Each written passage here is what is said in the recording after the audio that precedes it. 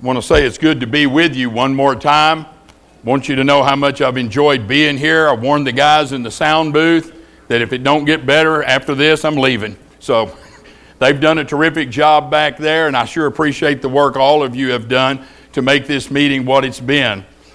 I'm going to try to do something tonight that I rarely am successful at, but I am really going to work at it. And I'm going to try to not talk very long. And the boys at home, they get up to give a lesson, and they try to stretch it out. And, you know, it seems like some of us, we just have to condense it down. So we're going to try to do that. I don't want to preach to you tonight. We've done that. Just want to talk to you as friends. What I'm going to talk to you about tonight, I put together over 40 years ago, and 99% of my meetings I close with this. And I started off putting it together because in verse number 8 of the book of Philippians chapter 4, which is where we're going to be, it says, finally, brethren. And as a young preacher, I thought, what a better way to end a meeting than finally, brethren. Because here we are, finally, brethren, the last sermon, the last talk, whatever you want to call it, of this meeting. Finally, brethren. Clever, huh? I didn't realize when I put this together how relevant it really was going to be over the years. So I want to share some thoughts out of Philippians 4 with you. And I hope you listen to what I have to say.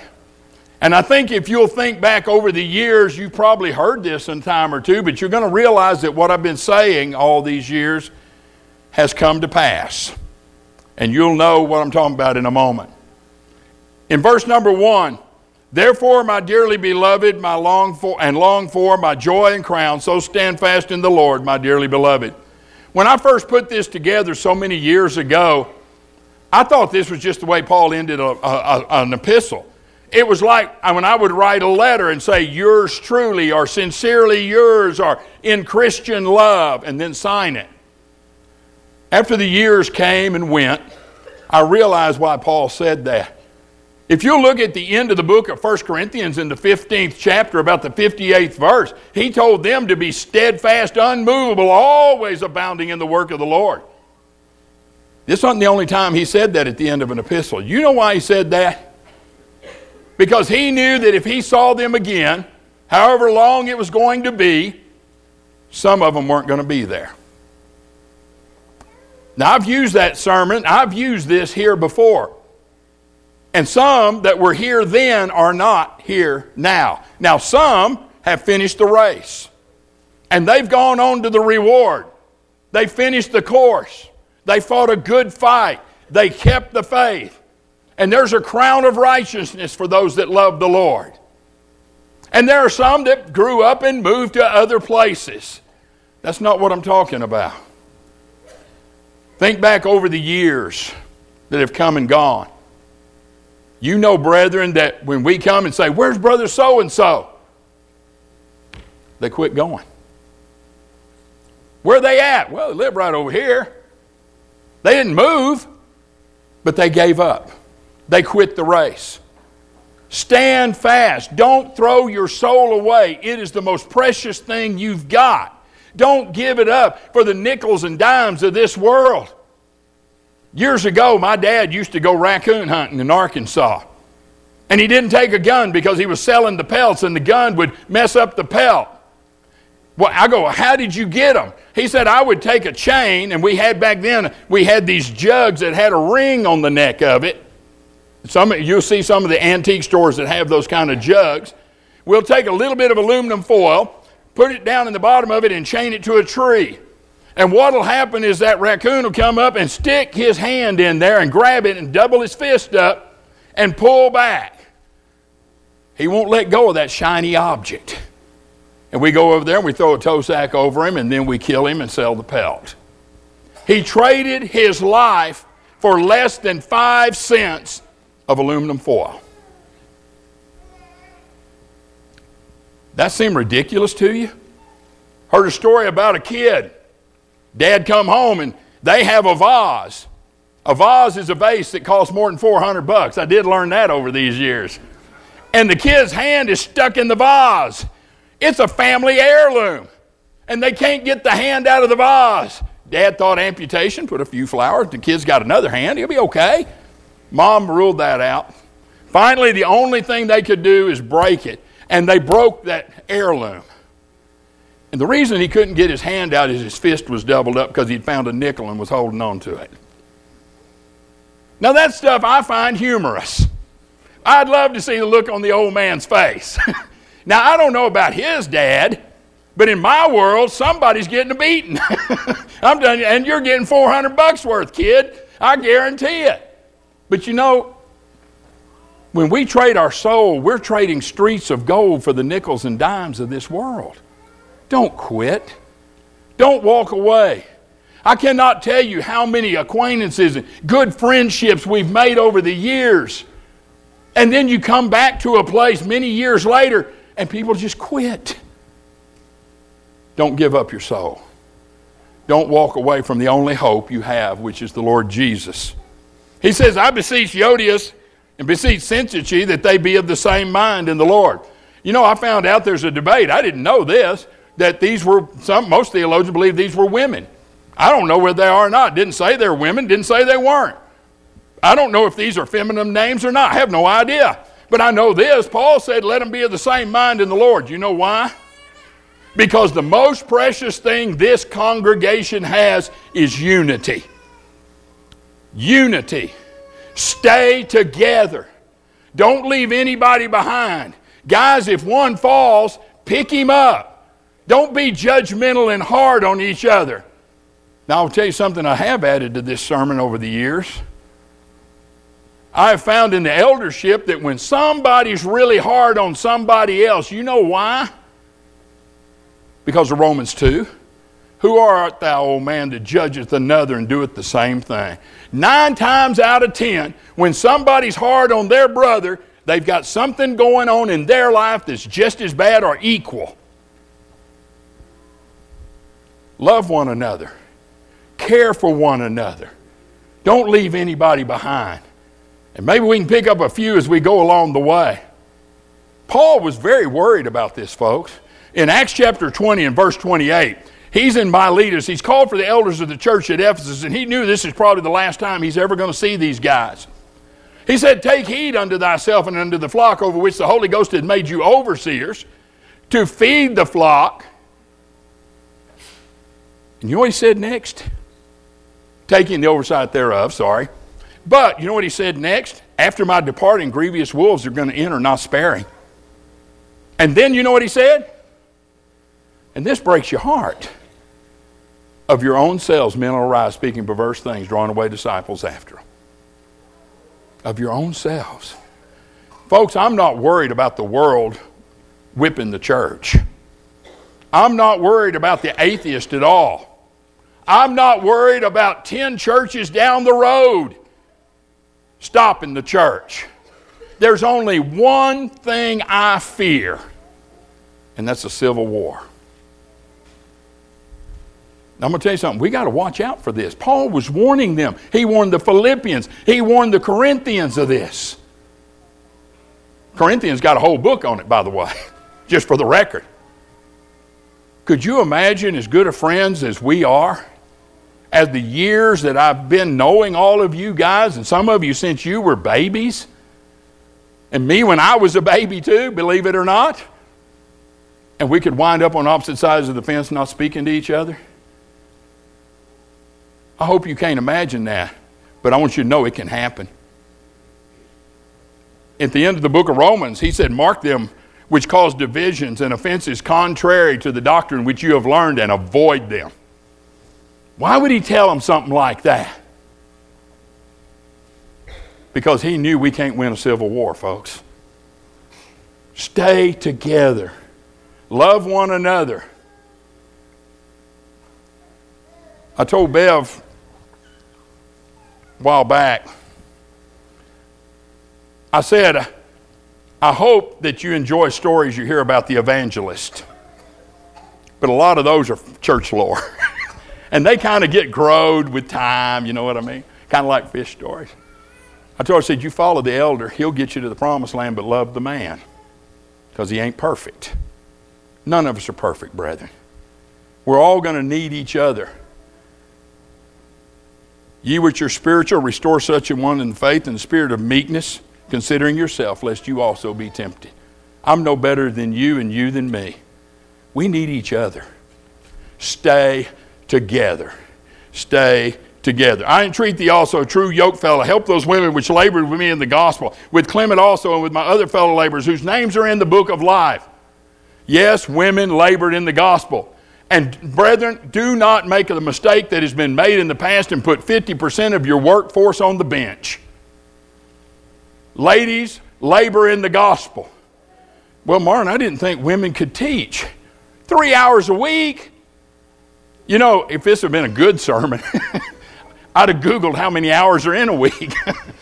But y'all can do that for yourselves, but I'll bet it's more than 3. Well, I know there's 24 in a day, so that, you know, that would still give you 21 hours if you just worked one day. Now I'm going to ask you another question. Has this meeting been a success? You know, we ask ourselves that all the time. We hold these meetings. Was this a success? Did I waste your time and mine? Are we kidding ourselves? And then I got to thinking, how are you going to measure that? Well, I enjoyed the preaching. I enjoyed delivering it. It's a break from what we normally do. I guess that's cool. But that's not the way I judge a success. Here's how I do it. Is your name in the book of life? If you walk out of here and this meeting ends and you are confident that your name is in the book of life, it was a success. And all the effort and all the struggle and all the work that this congregation and these brethren went through to put this meeting on, to all the expense you guys have had. If you walk out and your name is in the book of life, it is a successful meeting.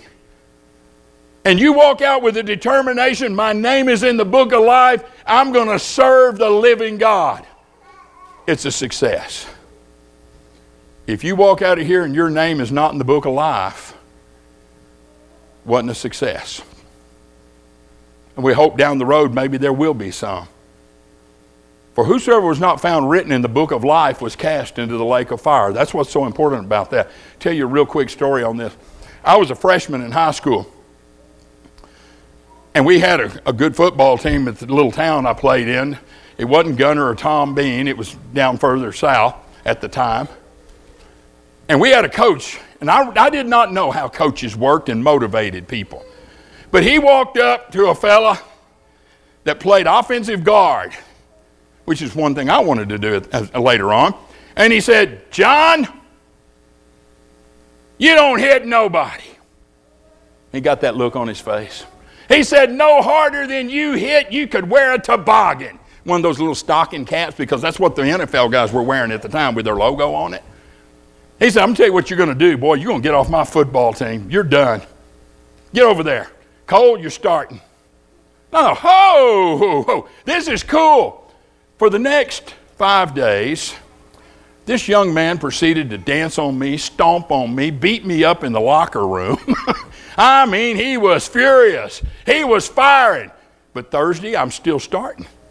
I called my family. I told my mom and dad and everybody, I can't believe it. I'm still in the starting lineup. I figured I'd been dead by then and almost was. Playing the game can't be no harder than what I've been through. And so the family is all excited, and they all come to the stadium.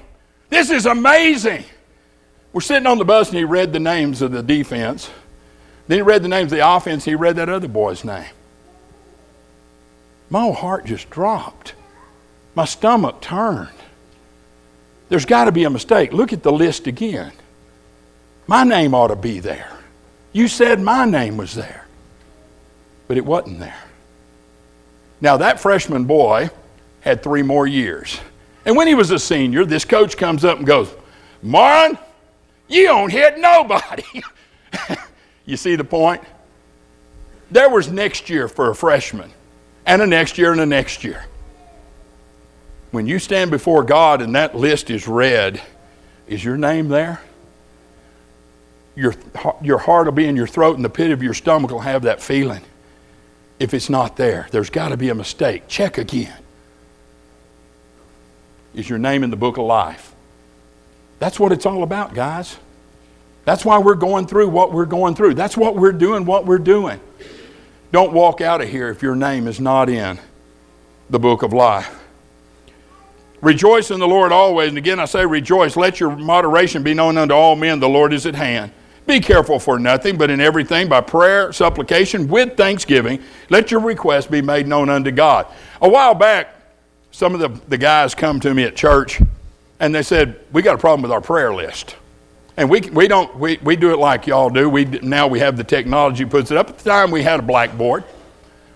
And I said, what's the problem? Well, it's the ones on the prayer list. I said, you don't believe in praying for the lost? The sick. And they said, no, that's not our problem. I go, what's your problem then? And they said, have you ever noticed, Marlon, when somebody gets well, all we do is erase the name and keep going? I go, what? They go, we never say thank you, Lord, for the ones that are healed. We've asked God over and over to be with these people, be with their family, be with the doctors. Lord, please heal them. And we never say thank you. And I got to think about it. They're absolutely right. So one of the things we started doing, we started realizing, hey, we need to be more thankful about things. And when a prayer is answered, or we believe it is, thank God for it. Do we ever stop and thank God? Or is it more? When Jeremy was 1 year old, I bought him a train. No, it wasn't a train. It was a train. It was a train that you got in and drove. It took up 2 of Beverly's rooms. I want you to know, he's 1 year old. It had a bell on it. Bev killed the whistle. She let him have the bell, but she said, you're taking that whistle off that train. And it blew black smoke. And she would only allow us a certain number of times to blow the smoke because it filled the house up. And I spent money we didn't have. And I learned the most important words a father will learn when he gives his child a present. Do not buy anything that says some assembly required. Some. My father-in-law and I sat up all Christmas Eve one night. And we put it together. And I couldn't wait. I've got him this. He's going to be so excited. This is stuff I would have loved. Which really probably I was buying the train for me, to be honest with you. But this is going to be great. We'd gone to the Dairy Queen. I noticed the little one over here with the little rattle thing. Jeremy got him one of them bubble things out of the 25-cent machine, and it would rattle. He loved it. He got up that morning, and we're so excited, he looked at that train, started crying. He wouldn't get on it. You set him on it, he would pitch a fit. I couldn't believe it. You know what he wanted? He wanted that 25-cent deal from Dairy Queen. I was brokenhearted. Now, I do want you to know that he got over that to Beverly's chagrin. And he did get to where he could run that train. But that night I felt like, hey, I thought he'd be thankful. I thought he'd be excited like I was. Wonder how God thinks about we ask and we ask and we ask, and we never say thank you. Years ago, while I was still out here, got a chance to hold a gospel meeting in the Rio Grande Valley, which a few years later I would wind up living down there. And I didn't know anybody. The congregation at that time was pretty small. And I figured, well, I'll just go up and down the street and do the best I can and see if we can get anybody that'll talk to us. And we were out there one day, and one of the fellows said, you got to go with me. You got to see this. I just got a phone call. And we went to an RV park. Stay with me. It's going somewhere. And a line of RVs came in. And it was Herschel Williams and Beverard Kill and Adrian Bowers and several others. And they had RVs. And they pulled them down, and they all stayed in that RV park. And I bet there was 10 of them.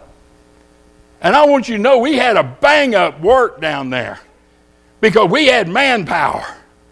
You know what I told Bev? I said, one of these days we're going to have one of them RVs. This explains my obsession with this particular program. And we're going to go to gospel meetings. And we're going to do that kind of stuff. And I said, you know what? If God lets that happen, Bev, I will never complain about having to pay for it or work on it. You know what? I never had. We eventually got to do that. In fact is, I had one a week before I came here, but a guy waved a dollar bill in front of me and I sold it. So, at any rate, but I'm still thankful for it. I did have it for a bit. Are we thankful? Are you thankful for the blessings God has given you? What do you call something when it's just give me, give me, give me, and nobody ever says thank you? Don't you ever get to feeling a little bit used? That's what happens. You reckon the Lord ever gets to feeling used because all we do is ask for more, more, more, and we never stop and say thank you? And the peace of God, which passeth all understanding, shall keep your hearts and minds through Christ Jesus. Finally, brethren, whatsoever things are true, whatsoever things are honest, whatsoever things are just, whatsoever things are pure, whatsoever things are lovely, whatsoever things are good report, if there be any virtue, if there be any praise, think on these things. Why do you say that? You know, if all you ever see is the bad side of something, how are you going to be mentally? If all we're doing is thinking about worldly things, what kind of person are we going to be? But if we're thinking about these true and just, and I'm not going to go down the list, y'all can have somebody do that some other time. What I'm telling you is the things you're going to think about. Are you a spiritual person or are you a worldly person? What do you think about the most? That's what Paul was telling them. I'm going to tell you something. A negative attitude is as contagious as the flu.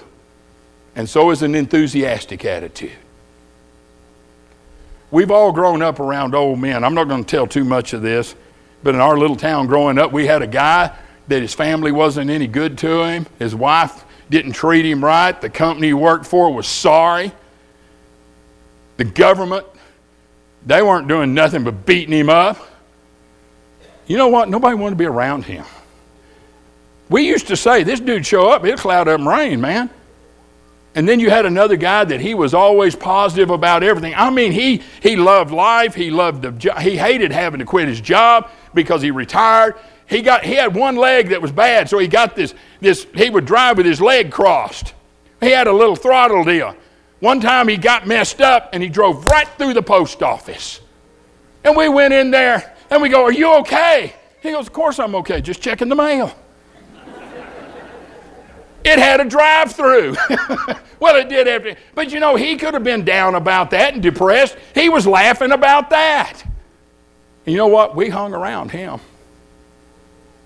Sometimes, parents, I want to give you this. And this is very difficult. You have to be very careful with this. You'll be driving along, and the singing was lousy.